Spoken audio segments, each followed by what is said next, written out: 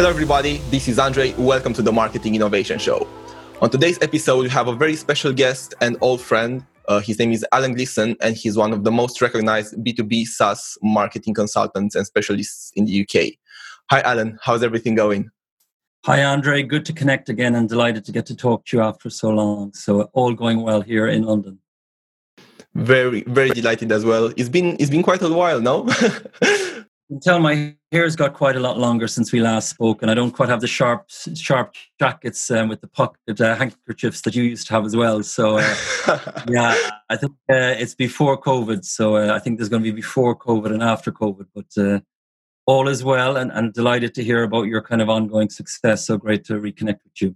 Yeah, same here. And I know you have some very, very interesting and insightful success stories that we'll discuss in this episode today. So really, really excited to make a start. Super. So for our listeners today, guys, so Alan has been involved with growing from a marketing perspective, multiple startups in the UK, but not only. So his expertise is international and global. He's been contributing to successfully to the successful sale of multiple SaaS and software businesses. So some of the Alan, tell us about some of the recent success stories, because you just mentioned them, and I was like, wow. Yeah, so I'm working at the moment with a company called Indemo in Cork in Ireland, who are a very kind of strong, fast-growing startup. Very, very interesting space called mobile ethnography. So I think there's a big future for those. You and I both work together with Gleeson, which is probably the fastest growing SaaS startup in the UK. So again, we can share some stories on that later. Mm-hmm. I've recently been involved with a company called Keelvar, another company in Ireland, who just raised 18 million in Series A. So that's a very exciting kind of part of their journey. I also help American companies looking to break into Europe, and similarly some European companies looking to expand into the US. So Accrue would have been one that I worked with last year, which you may be familiar with as well, which was acquired by Integrate. So a lot of my clients are sort of around this Series A sweet spot. Some of them are kind of pre-Series A, some are post-Series A, but they're all very interesting in their own way, and I'm very fortunate to be working with such great people. Mm-hmm. Very cool. So yeah, indeed, we met in the early days of Gleeson. So before there, about a year and a half ago, and yeah, we had the opportunity of working a lot on that business as well. And I know that you were helping them expand their strategy in the US.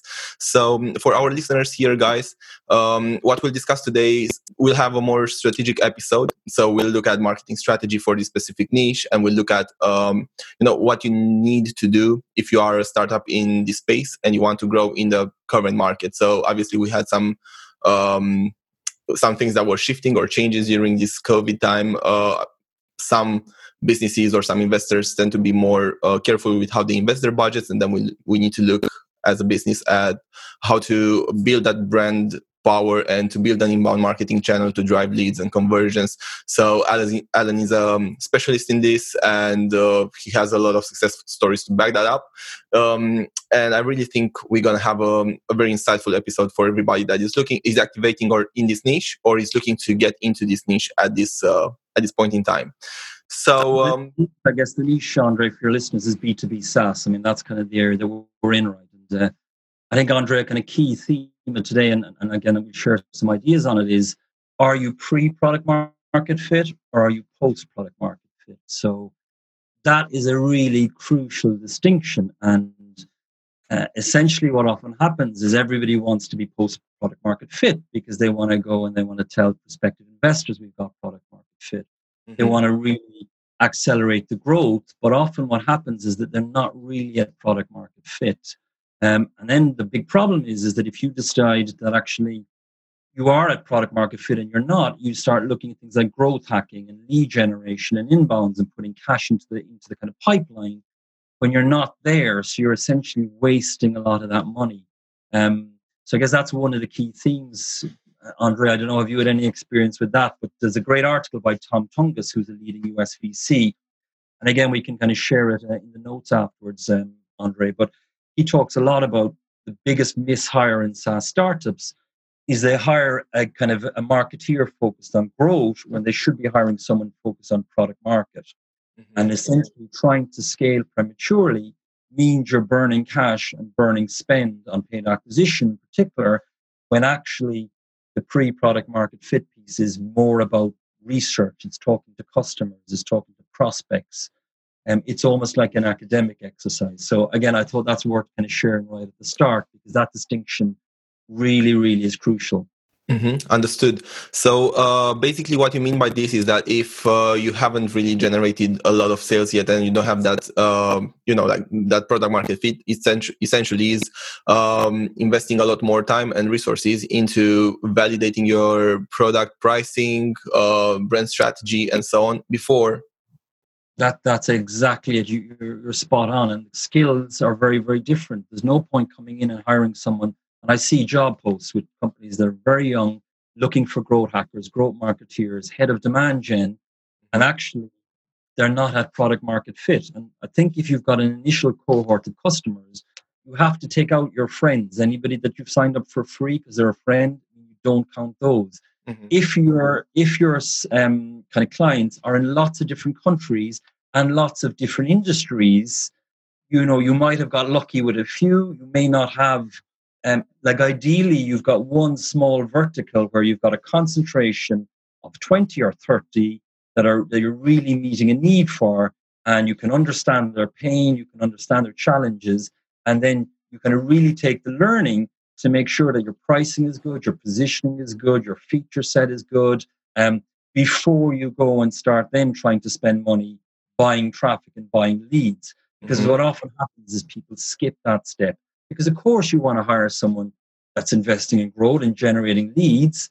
But if you skip the kind of really crucial customer engagement, market research, product market piece, you are then going to spend, a lot of cash figuring out and trying to understand why you're not converting. And I guess the simple way of thinking about it, Andre, is, product market fit is kind of an ill-defined concept. And again, I have a blog, which I will share and you could put in the notes, that sort of helps tease out a little bit what it is. Revenue and cash is kind of the key piece, right? I mean, if you don't have a lot of people that are using your product and sticking around, you probably don't have product market fit. I mean, you see product market fit when you're in clients where you're spending 3 or 4 or 5K a month on acquisition, and you're getting decent inbounds that are real good quality. It could be 20, it could be 50 or 100.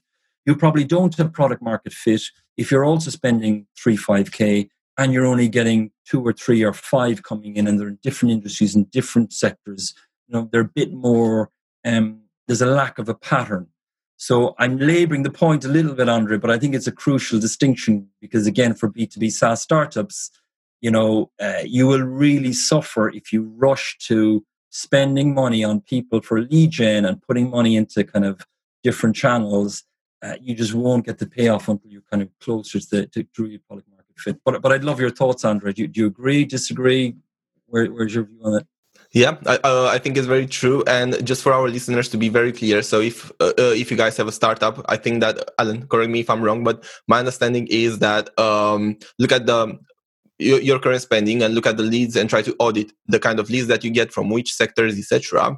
And if the acquisition of, for example, in a specific niche of which your product can deliver towards seems to be not so strong, or your leads seem to be fairly random in the way that they come through, then this probably means you have to go back a bit at your branding and at the values and your product itself, and look at how to better tailor your offering towards the market that you are most interested in before scaling your budgets. That's exactly it. And you've got to go narrow. It's counterintuitive, but you've got to go into a niche. Like I was with a client recently and they said, oh, isn't it wonderful? We've got some clients in fast-moving consumer goods and some in financial services and some in insurance. And I tried to explore in a bit more detail, and there was 2 or 3 in each bucket and 2 or 3 in telecoms. And there's a phrase, horizontal markets are brutal. They are, because if you were in marketing, you don't, which one of these do you focus your attention on? You can't have the same messaging. There'll be different requirements for the different niches. So you need to be really narrow. It's counterintuitive. You've got to be as narrow and focused. Can you really fix the pain that a small concentration or vertical has? Because if you do that, you essentially get product market fit within that category, and you can expand from there. But you can then quickly realize, the personas, what do the ideal customer profiles look like? What publication should you be focused on? What are the keywords set? Otherwise, it's back to this kind of crucial piece. If you think you're at product market fit prematurely and you get it wrong, you're going to burn a lot of cash because, of course, with SaaS, the sales and marketing costs are largely upfront, and you're hoping to obviously generate income into the future.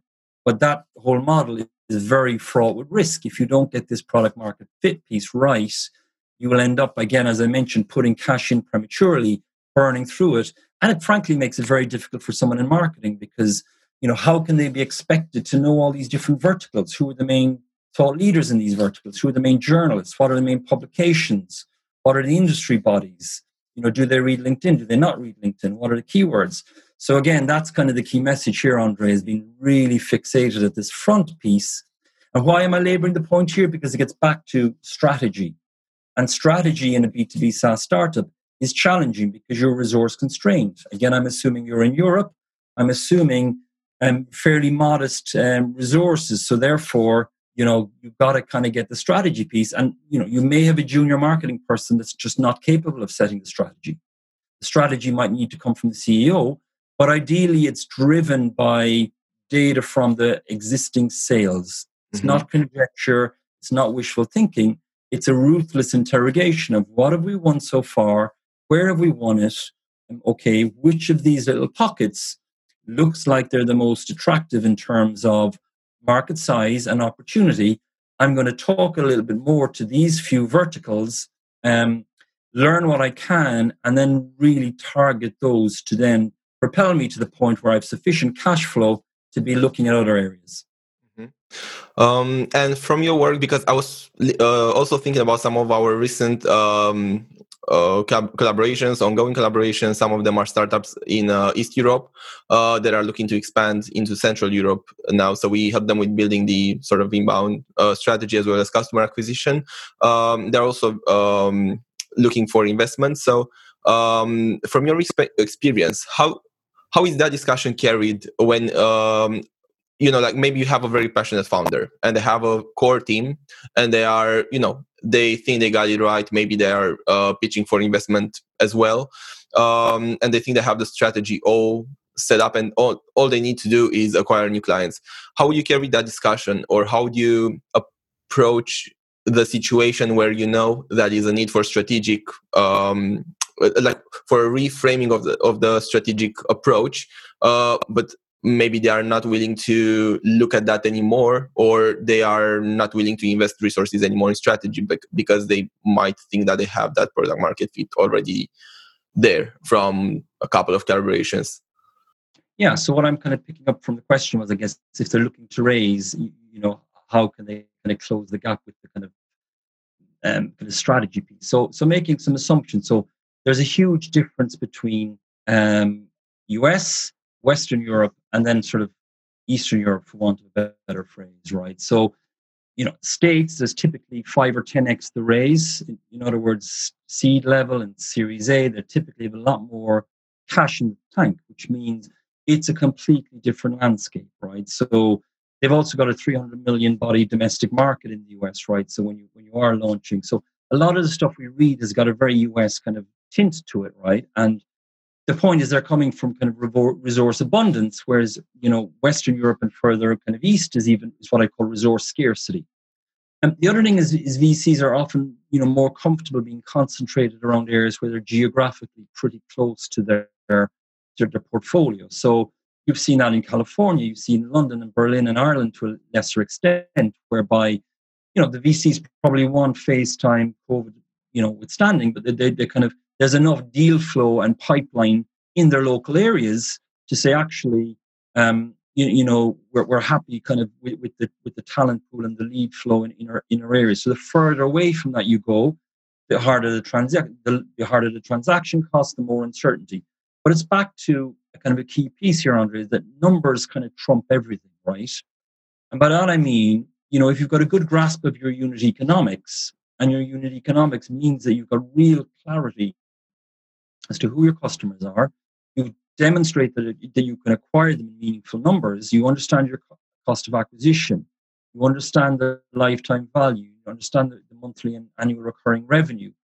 So that's your kind of key, really. If you've got compelling data, that makes people sit up and stand up and take notice. It cuts through the noise. So it's kind of chicken and egg. So ideally, where you probably want to get to is kind of get to post product market fit, bootstrapped if you can, but get to the point where you're dealing with decent numbers, and then you become someone that cannot be ignored, right? So Ahrefs would be an example. I think you're familiar with those guys, and of course, and again, I actually don't know their private equity or VC funding or whether or not, but their guys, the technical expertise. Remind me, did you know where they're based or where they were founded? I don't remember, but we do use their service, so Yeah. we are customers. Yeah, no, so they're great, and so they're just a great example of not being London or San Francisco and kind of building a great product. Mm-hmm. I don't know, does that answer it, Andre, the question?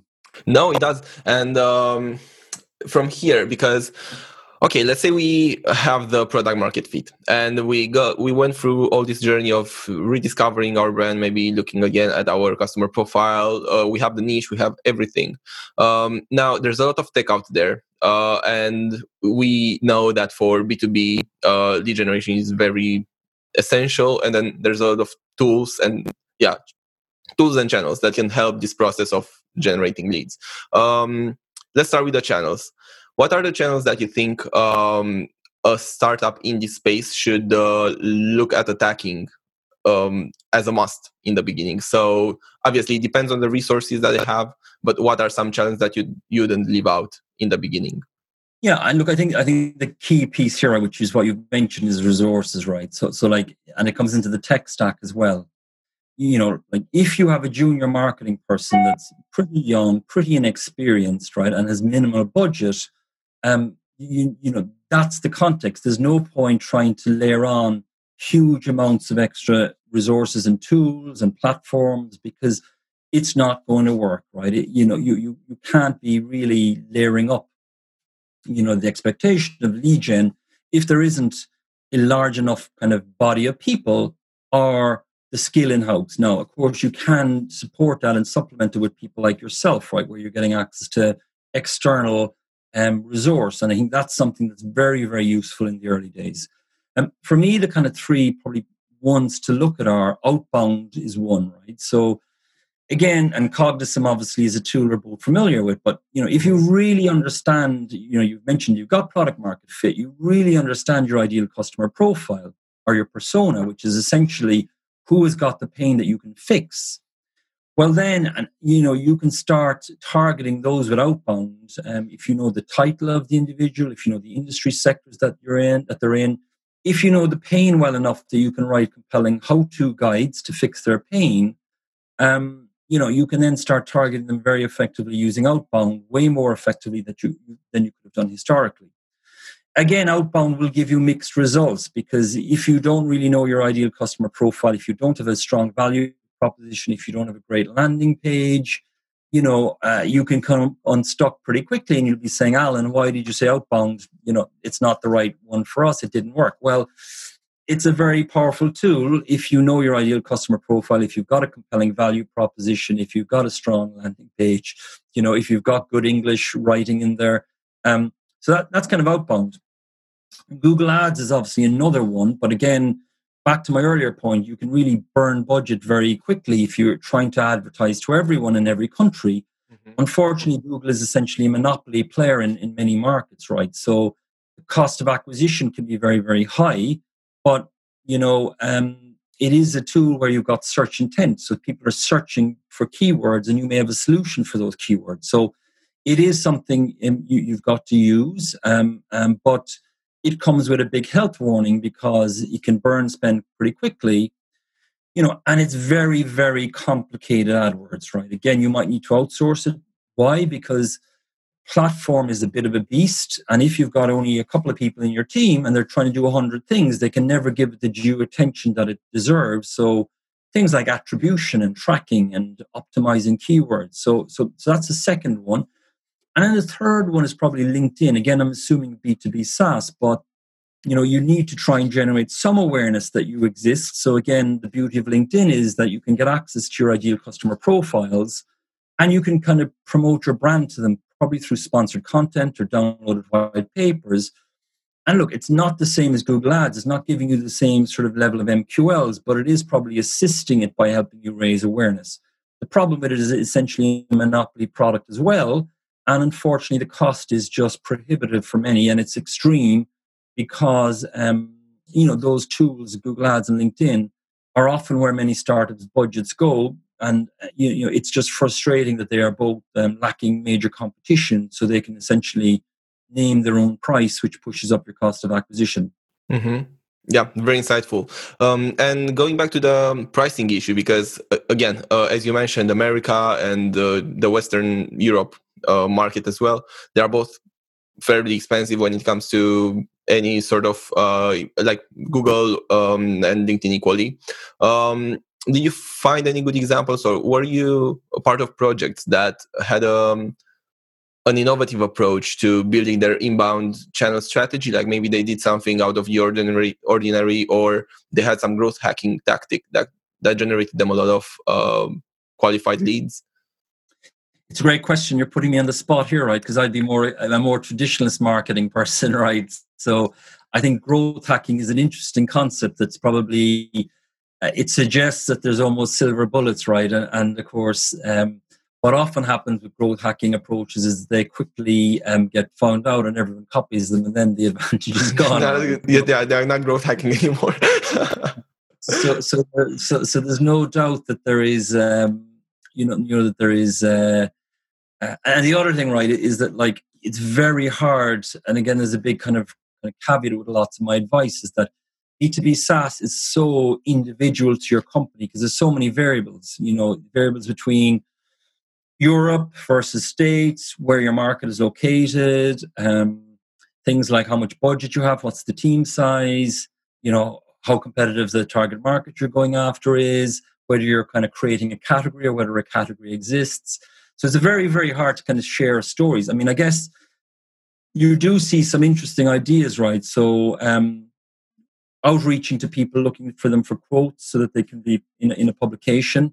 That's a good idea. Webinars like this, where you're trying to invite people to share expertise, which they're creating valuable content, which then can be used to market effectively, is good. I'm going to push it to you in a second, so get ready, right? Because this is more your territory. So I think you can look at if you go to tools like Uber Suggest or Ahrefs or SEMrush, you can find the keywords that your competitors are using to bring traffic to their site, and you can essentially hijack those. And what you will find in many instances, that most of them are using their brand, to bring traffic. That's where the bulk of their traffic will come from. Mm-hmm. And of course, you can put Google Ads against why we're better than X. Mm-hmm. So, I don't have any standout examples. I think I've seen quite a few over the years, which have all been eroded quite quickly. I don't know. Have you seen anything of late that you think is a really good one to explore? Actually, this basically confirms very much of my hypothesis when it comes to B2B SaaS, because I think in software is much harder to come up with growth hacking ideas than it is for consumer goods or for things that can go viral. I know that one thing that I noticed on LinkedIn was the guys at Turtle. I don't exactly remember what they did, but when they launched, and I know that we were discussing about them at that point, assessing whether they were a viable solution for one of the projects that we were working on. They did something at an exposition, I think it was, where they generated some fun content. I think their team was outside generating some engagement offline, and then they transposed those movies and sort of engagement online as well. So that thing managed to get a lot of attention to them on LinkedIn, and then obviously I assume, I'm not very sure, but I assume that translated a lot into sales conversations as well. And the key point is here, we don't know, right? But like you can generate lots of noise, but if it's not your kind of target personas, and that's the key piece, making that distinction. So, I have a client that recently was starting off on webinars, and they kind of had a celebrity on one of their first webinars. And of course, the number of signups was through the roof. But there was very poor conversion subsequently, which I anticipated and which I'd explained to them. I said, look, it's great for brand awareness, but the reality here is this person is attracting a completely different audience to the audience that we really need, and the audience that we've got, so it's back to kind of really understanding the pain of your target audience. How big a pain is it? How frequent is the pain?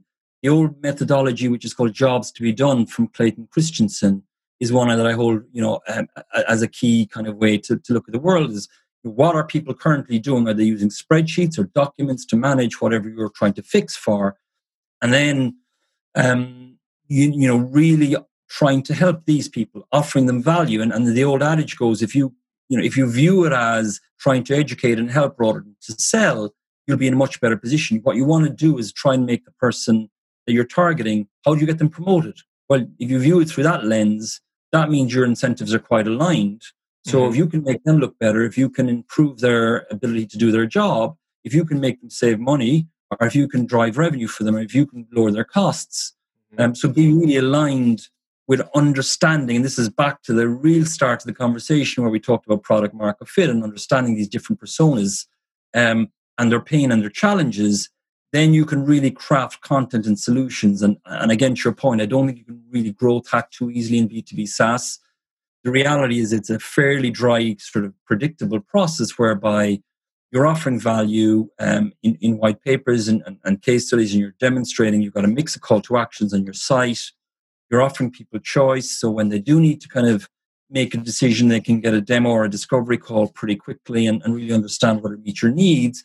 And you're also helping them to educate earlier on in the journey. So I think it's kind of very staid compared to some of the growth hacking stuff you'd see in B2C world. And you mentioned something really good as a transition to my next question. So you mentioned crafting content and understanding your target persona so that you can craft marketing content to deliver towards their objectives or sort of their desires. And I think that gets us very nicely into the another subject that I wanted to discuss with you, because I know this is very much your cup of coffee and something that you specialize in, is aligning marketing and sales and making sure that in B2B, the two go together. So let's start with your thoughts on it. What do you think are the things that maybe our listeners can look at in the beginning to assess whether these are aligned in their organizations, and then how can they start building from there?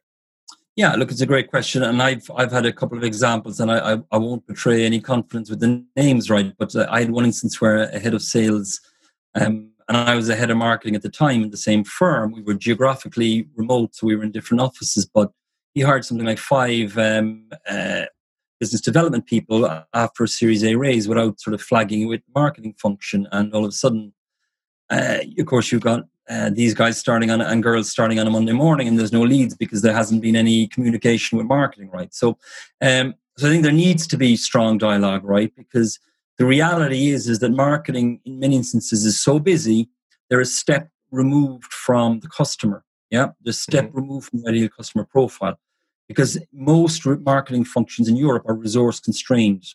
They're suffering from resource scarcity. There's too few people trying to do too much. Again, the key skill for anybody in marketing is prioritization, because you're in B2B SaaS, you're dealing with so much coming at you, right? So and this is back to the kind of earlier points around product market versus lead gen. So you can get disconnected very quickly. So, what I see working very effectively is, being really clear with sales. If you guys are talking to people on a regular basis, so what language are they using? Are they using the same language to describe the solution set that we're using? Because from a keyword point of view, you want to zone in on what are the kind of most compelling keywords that describe your service, so that you can then own them and sort of create a category around them. But, are people in the front line using that same language? What are the biggest headaches they're talking about? What is the language you're hearing? So there's a couple of ways you can do it. So a few things that you can look at doing is having Slack channels whereby sales and marketing are in the same channel, and salespeople are feeding ideas into that. That can also help shape editorial calendars. So with one of my clients, we're very fleet of foot around content. It's a very changing and evolving landscape, particularly with COVID. So we are literally shaping our editorial calendar based on things they're picking up from sales calls. So if a couple of concepts keep coming up that hadn't been noticed for the last few weeks, we will then, particularly over, objections. So if someone's objecting, in a sales call, oh, but wouldn't it be great if it did this, or I'm not sure how it stacks up against that, then, putting real how-to content in that addresses that is a very, very kind of sharp and smart thing to do. So there's some of the ideas. So a long-winded answer, but they need to be kind of joined at the hip.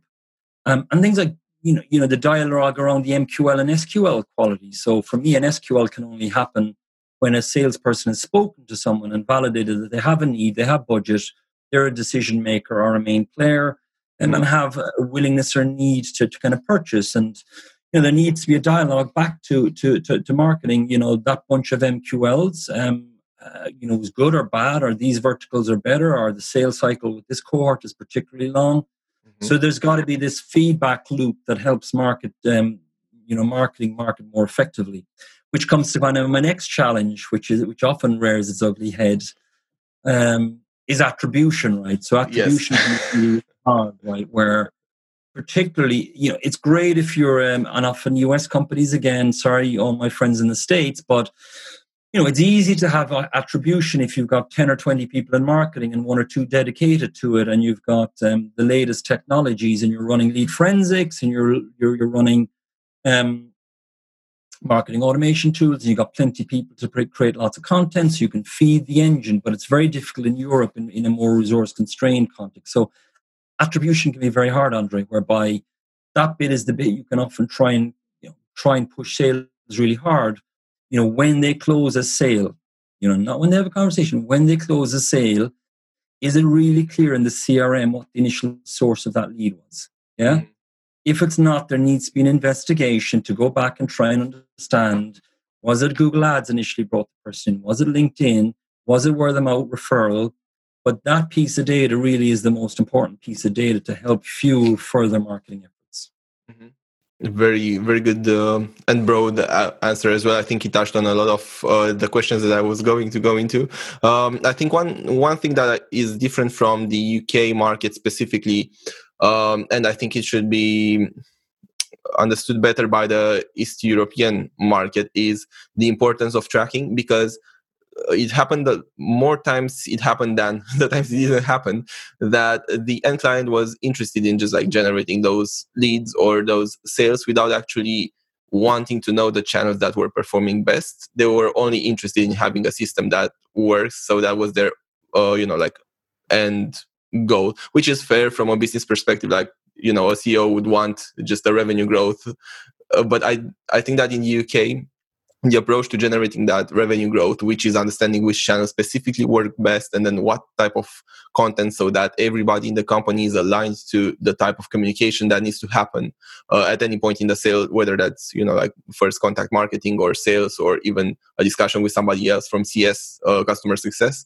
That's not happening too much in Central and East Europe, as far as our experience was. And I think that this is a very important point, that you guys listening, if you are maybe if you fall under this segment, that maybe you are not looking very deeply at understanding what works for you in terms of channels or in terms of content distributed on specific channels, maybe it's the right time for you to go and to talk to your marketing guy or your marketing agency and really analyze in depth and seeing what you were doing before that was working well and why, and then how maybe you can double down on those specific maybe 2 channels rather than spreading your efforts on 6 channels at once, so that you can generate scalable results.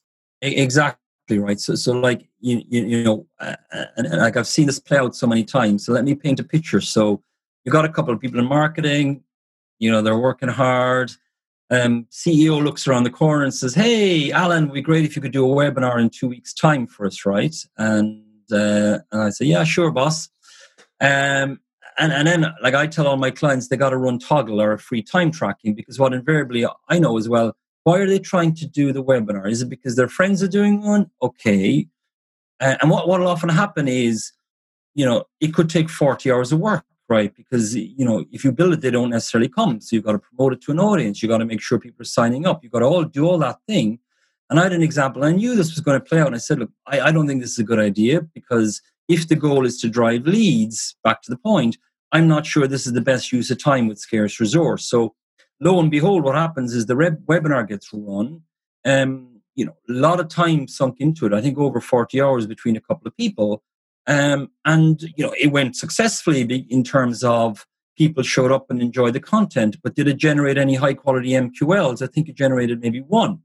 And then and this is back to the attribution piece. So when it came to next month's webinar, well, I'm kind of saying to the guy, well, hold on a second, you need to communicate back to your CEO. Fine, just so if we do outbound activity, it usually brings us in 10 MQLs for about a quarter of the price and about a quarter of the time. And I don't know the exact figures, but the point is that, it's a really kind of good representation of the kind of scenario that plays out.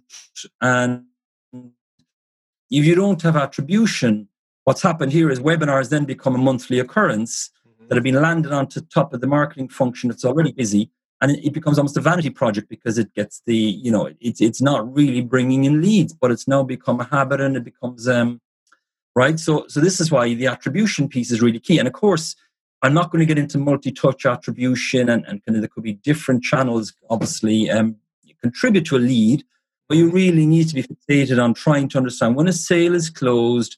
Can you either ask them nicely, just out of curiosity, how did you hear about us? And make sure that's captured in a field in the CRM, not in notes anywhere. It's got to be in a field that when you interrogate at the end of the month, where did all these sales come from? You can start seeing patterns, because going back to where you want to grow, a resource constrained function needs focus. So they're going to need data on which to make these decisions. So ideally, what you're going to come back and say is, well, why don't we reallocate those hours and that spend into this channel, because that's working more effectively based on sales. Yeah. Mm-hmm. Very, very insightful, Alan. Thanks a lot for this. So now going back to the tech stack and to some tech pieces that you think are good quality nowadays, and you think that would be useful for a startup in this space. What categories of tech would you be looking at? Maybe some reference names that people can go and check out outside of this episode. Yeah, that sounds great. So Toggle is a free time tracking app. I think it's really important to track your time, so you know how much of your time you're spending on different activities, so then you can kind of communicate effectively with the C-suite and explain this is the time that you're taking up. A tool for prioritization. So Teamwork, or Basecamp, or Trello.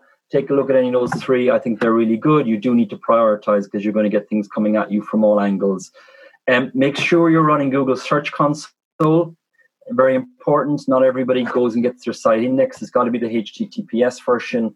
Go get indexed on that.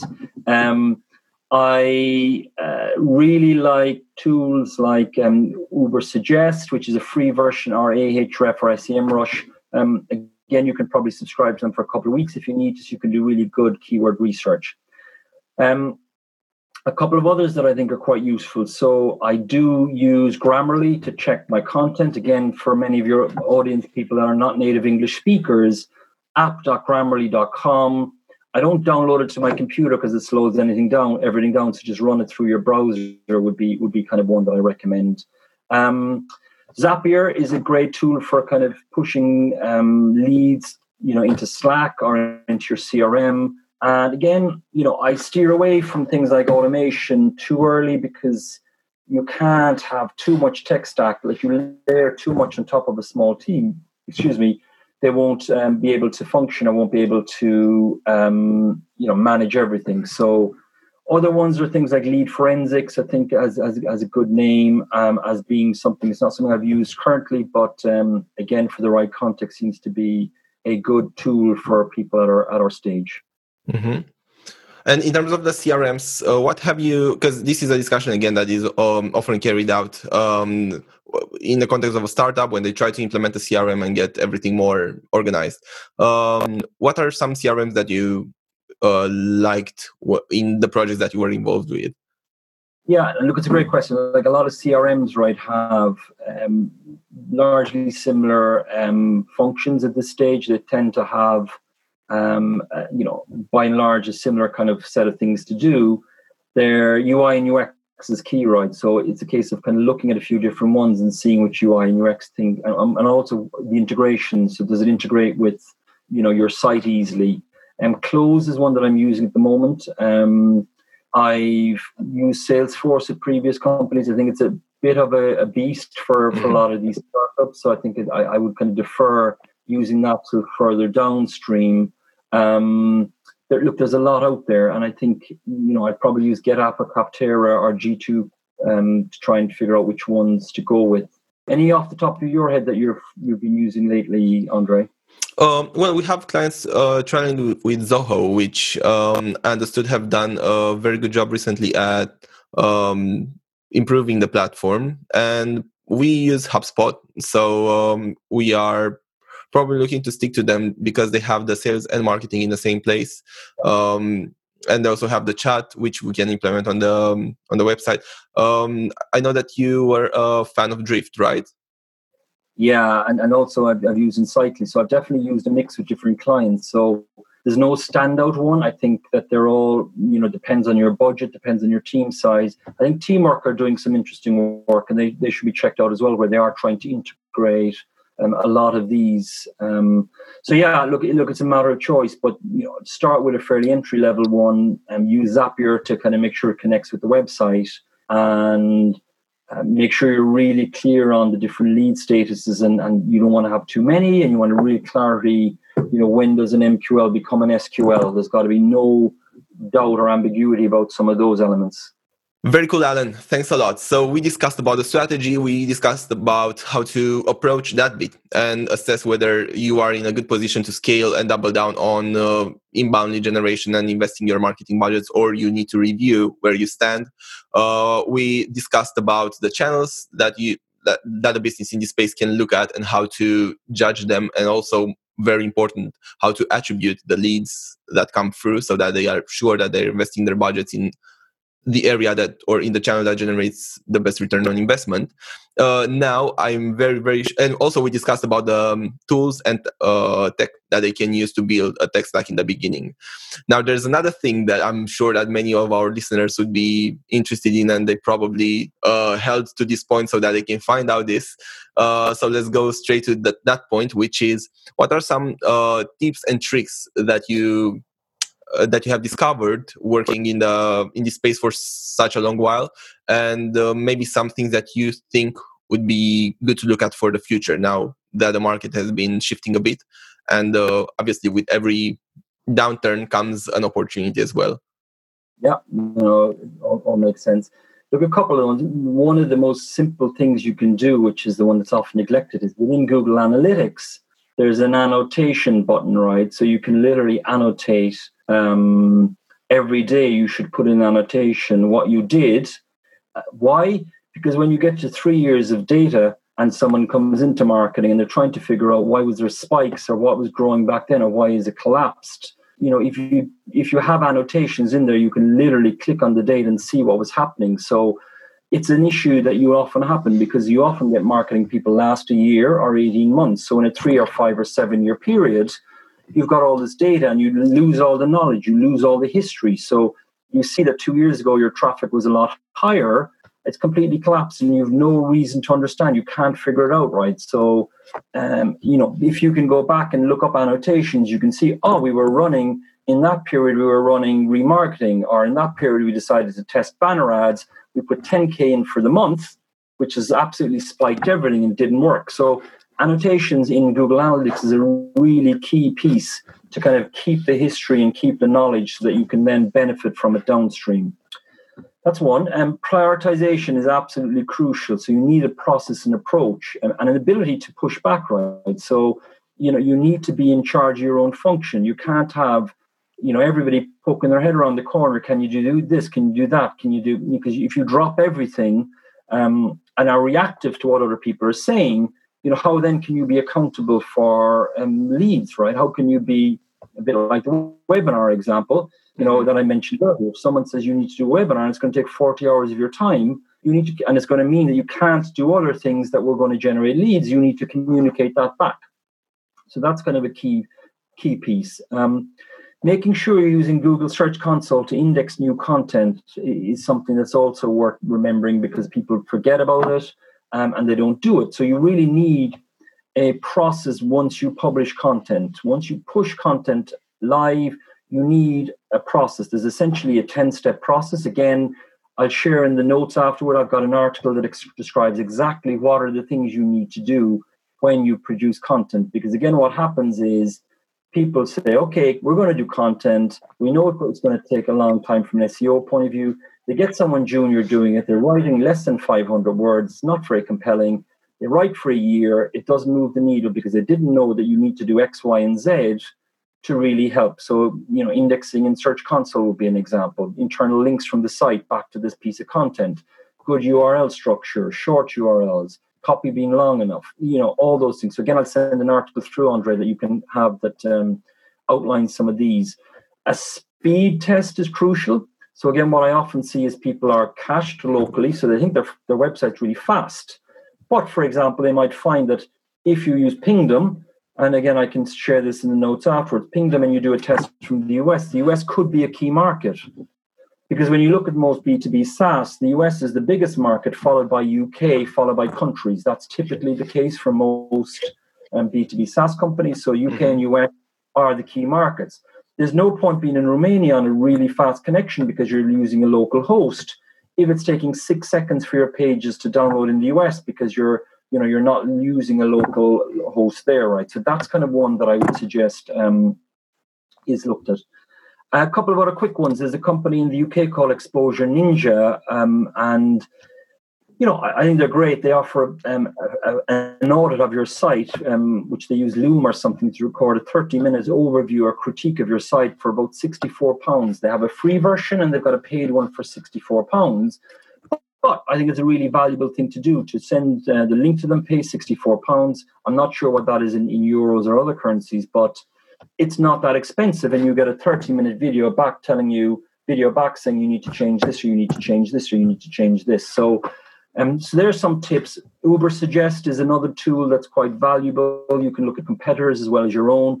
It's almost a beginner's tool before you want to jump into Ahrefs or SEMrush. So, and then the final piece is just use outsourced people. Use people like yourself that are specialists in discrete areas, because often you can't get the skills internally for someone that's going to be able to focus on all these different elements. So I'd argue that you've got to use things like Growth Mentor or outsourced expertise to come in and critique what you're doing and offer alternative perspectives when you can. Mm-hmm. Super. Thanks a lot. And also, just to emphasize a bit more the strategy behind producing content subject that you mentioned. So this is really, really crucial for you guys if you run a business in this niche, not because it's going to immediately drive leads to you, but because with every day that passes, you are basically losing out first on the added SEO benefits that you could be benefiting from further down the line, which can save you loads of budgets when you think about Google Ads, for example. And then also it can amplify. Having a keyword strategy in the first place and an SEO strategy can amplify the effects of your content and what you do on that front, because you can produce great quality content if you don't apply those 3, 4, 5 tweaks to it, so that you can make it work best for you, and you don't have a strategy in mind of keywords that you want to highlight at specific points in the text, like in H1s or H2s or links. Then that content is going to be delivering maybe 10 times less relevant traffic that it could otherwise. Correct, because a lot of these junior marketing people, again, just don't know any better, right? So they're told, can you write content? What they don't understand is that, long form content is a lot more valuable than short form. URL structure is important. Is the keyword in the URL? Is it in the H1? Is it in the body? Is the site indexed? Is the page indexed by Google Search Console as soon as it's pushed out? Have you got an amplification plan to push it through LinkedIn, to push it through Twitter, to push it in other channels in a newsletter? Because what unfortunately happens is people spend an awful lot of time creating content. And then when you look in Google Analytics, you find that there's just no traffic on that content. It's really, really low, because what happens is most people stay on the home page. They might go to the About Us or team page. That tends to be the second most popular. May go into some product pages. But unless you've got a promotion plan for that kind of content and blogs, you just get no traffic to it. It might mean you're better off pushing it in LinkedIn or guest blogging on relevant sites. But there are some other things to be aware of. And one last tip, actually, just for you to kind of share, right, is the other thing is to be aware of needing filters in Google Analytics, right? So if you just look at raw Google Analytics data and you think, wow, we've had 20,000 visitors this month, but actually, and that might tell you, wow, this is really growing, and then your conversion rates look really awful. But then you find out actually there's, you need to filter out bot traffic. You need to filter out traffic from countries that you're not targeting. You might have a login button in the top right-hand corner, which everybody's coming back to the site to log in. You need to filter that out. You could have a number of people in your office that are constantly on the website. You filter that out. You might have these other suspicious traffic that's staying for a second and leaving straight away. You filter that out. So what you end up finding, Andre, is your traffic is a much smaller portion of what you think the top level figure is. And when it's smaller, it means your conversion rates look a bit better, but it also then helps you understand whether I should be investing in the next tech stack. Because if you're only getting a small number of users, your audience then is quite small. So then some of these other tools we talked about earlier, you might not be ready for. So like things like chat on your website. Well, if the reality of your site is that the chat numbers are really small, when you filter out all this other noise, then investing in chat and all that might be something you just wait for another year till the traffic is high enough. Mm-hmm. Very good insight. And actually, using filters, I saw this. You introduced me to effectively using the filters in the first place, and I also thought, that's such a valuable thing that not many people were doing at that time. So thanks a lot for bringing this up, guys. I think you should definitely be doing this one, and I think it's going to change a lot your view on how your website is performing, and then subsequently what pages are really bringing value to the people that are visiting them. So it's a really quick thing that you can do. Also, to expand from this, in Search Console as well. So after you index your site, you'll be able to see the organic traffic and rankings and everything. But also make sure to use the country filters as well if you are interested in ranking specific demographics, because that's going to show you actually how you rank in specific markets. And then going back to the cost effectiveness subject or area, then you might be looking at saving. If you optimize correctly for specific countries, for specific keywords, then you can save up to like $10, maybe more per click per keyword, mainly in the tech space. Some specific keywords like B2B sales and keywords like that tend to be very, very expensive. So you can save yourself a very good amount of money by optimizing correctly for specific keywords. Great point, Andrea. Super. Okay, so this was such a great discussion, and I'm really, really happy that we got a chance to do it. Thanks a lot, Alan, for your time and your input. I know you are very busy these days, so really appreciate it. One thing that we try to do with every episode is to draw some knowledge bullets, let's say. So some main points, actionable points that people can go and apply them straight into the business to see quantifiable results, as well as to, move forward. We already touched on some actionable subjects today, but if we were to wrap up and to summarize all that we discussed now into maybe 3-4 points, I know it's going to be hard, that people can take away, and maybe they can do by the end of the week, or depending on when they listen to the podcast. But let's say within the next week, what are some actionable things that they can do, they can look at, and they can maybe implement already into their business? Wow, you're really putting me on the spot, right? So I think some prioritization. We're kind of saying that everybody in marketing is just overwhelmed. Therefore, there needs to be clear prioritization. So a transparent approach to that, be it using Trello or Teamwork or Basecamp. So that's definitely one. Using Search Console, make sure you get indexed. That's a quick tip. Using Google Analytics to get your annotations in there, that pays off in the long run. It's painful now, but it's an extra step each day. But there's nothing worse than a new CMO coming in and having 5 years of data and having no idea why the traffic has collapsed in the last 2 years, because the person that was running the marketing function 3 years ago was doing stuff that you weren't aware of. So And I think, look, it's you're managing upwards, right? It's being able to communicate effectively that marketing needs to be in charge of its own function and destiny, and therefore, we're always willing to help people in sales and have conversations with them. But if you say to us, "Can you do a webinar in 2 weeks' time?" we need to be able to be comfortable pushing back and being clear. What's the purpose? What's the objective? Is this going to generate SQLs or not? Because the last thing you want to do is execute this. Find that it takes 20 to 40 hours to kind of build and get going, and then find it doesn't translate to SQLs. And in the meantime, you've stopped doing other stuff that you could have been doing to bring in SQLs. So, it's being confident of pushing back when you need to. Mm-hmm. Very good.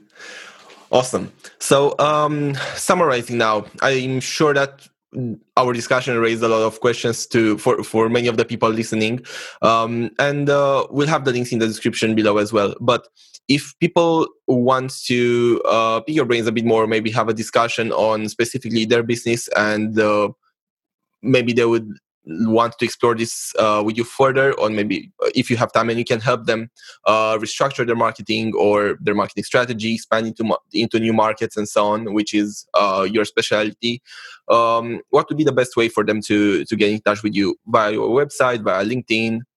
Yeah, my website, workwithagility.com. So again, that will be in the show notes, so you get the link there. I'm also on Growth Mentor, which is a platform that helps businesses pro bono, whereby they get access to people like me for an hour for a conversation. So that's also worth checking out. So I've got a profile on there as well. Again, I'll share that with you, Andre, after the call.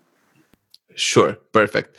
Okay, so Alan, thanks so much again for your input. It was great and lovely to have you here. Looking forward to meeting up real time as well, hopefully soon. And until next time, wishing you the very best. Thanks again for all the input, and thanks a lot for all of you guys tuning in today as well. It's been an amazing pleasure as always, and looking forward to speaking again soon. Thanks, Andre. It's great talking to you and love the chat. So thanks for your time. Thank you as well.